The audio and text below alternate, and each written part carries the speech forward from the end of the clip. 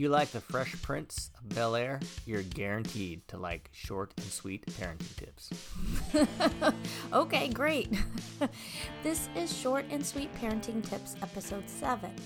After a few heavy episodes, here's a lighthearted one called Simple Out and About Rules for Kids.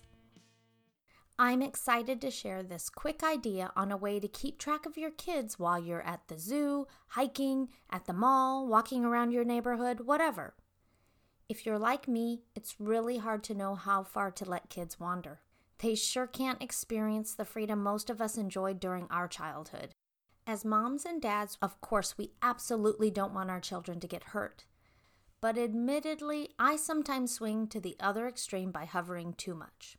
I would love to do a future episode on the happy medium between the two, but for now, here's some middle ground guidelines while you're out and about with your kids. These boundaries can also give your kids a sense of independence while still being safe under your care. Our family calls these simple guidelines the alley rules. You see, when our girls were tiny, we used to live in a neighborhood with no sidewalks, so we would walk through the web of alleys that were behind all the houses. The first rule is I, as the parent, have to be able to see the kids. They can't duck around blind corners or dodge through crowds of people. The second rule is less cut and dry. The kids all have to be able to hear me call out to them. This is something that needs to be explained and demonstrated to your child because the reach of your voice will change depending on the setting and the amount of noise in the area. That being said, I would not suggest these rules for smaller tykes unless they have an older sibling to help monitor and enforce this. Please help your kid understand the nuances of this rule. If it's loud, the child will need to know to stay closer to hear your voice. Make sure they grasp the different types of situations and can follow this guideline before you give them more leeway.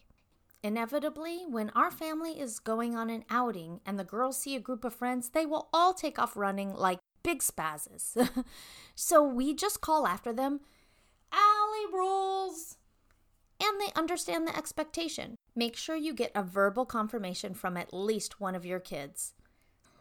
Somewhat related. I don't know about your children, but my girls have the phrase okay on autopilot.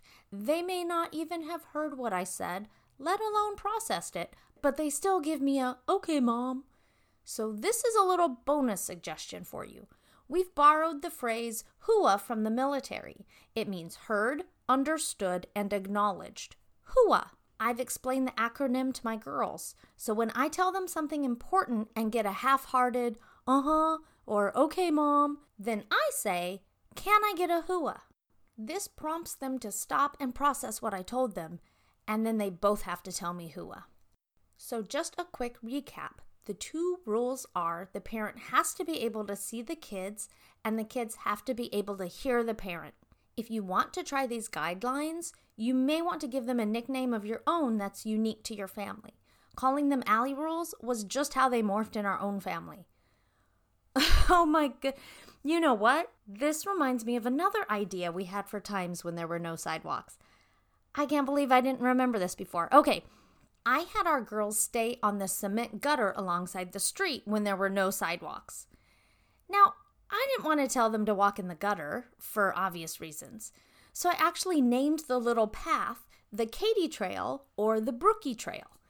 Then they each felt like this was their special path made just for them. In fact, my youngest still calls that part of the street the Brookie Trail. Oh, and on another note, I'm not sure how the alley rules would translate on a bike or scooter ride. I feel like there are too many variables, like the direction of the wind, how fast everyone is going. If you like, though, experiment and let me know if you find something that works. I'm so glad to have spent this time with all of you for this short and sweet parenting tip. Fresh ideas in bite-sized portions.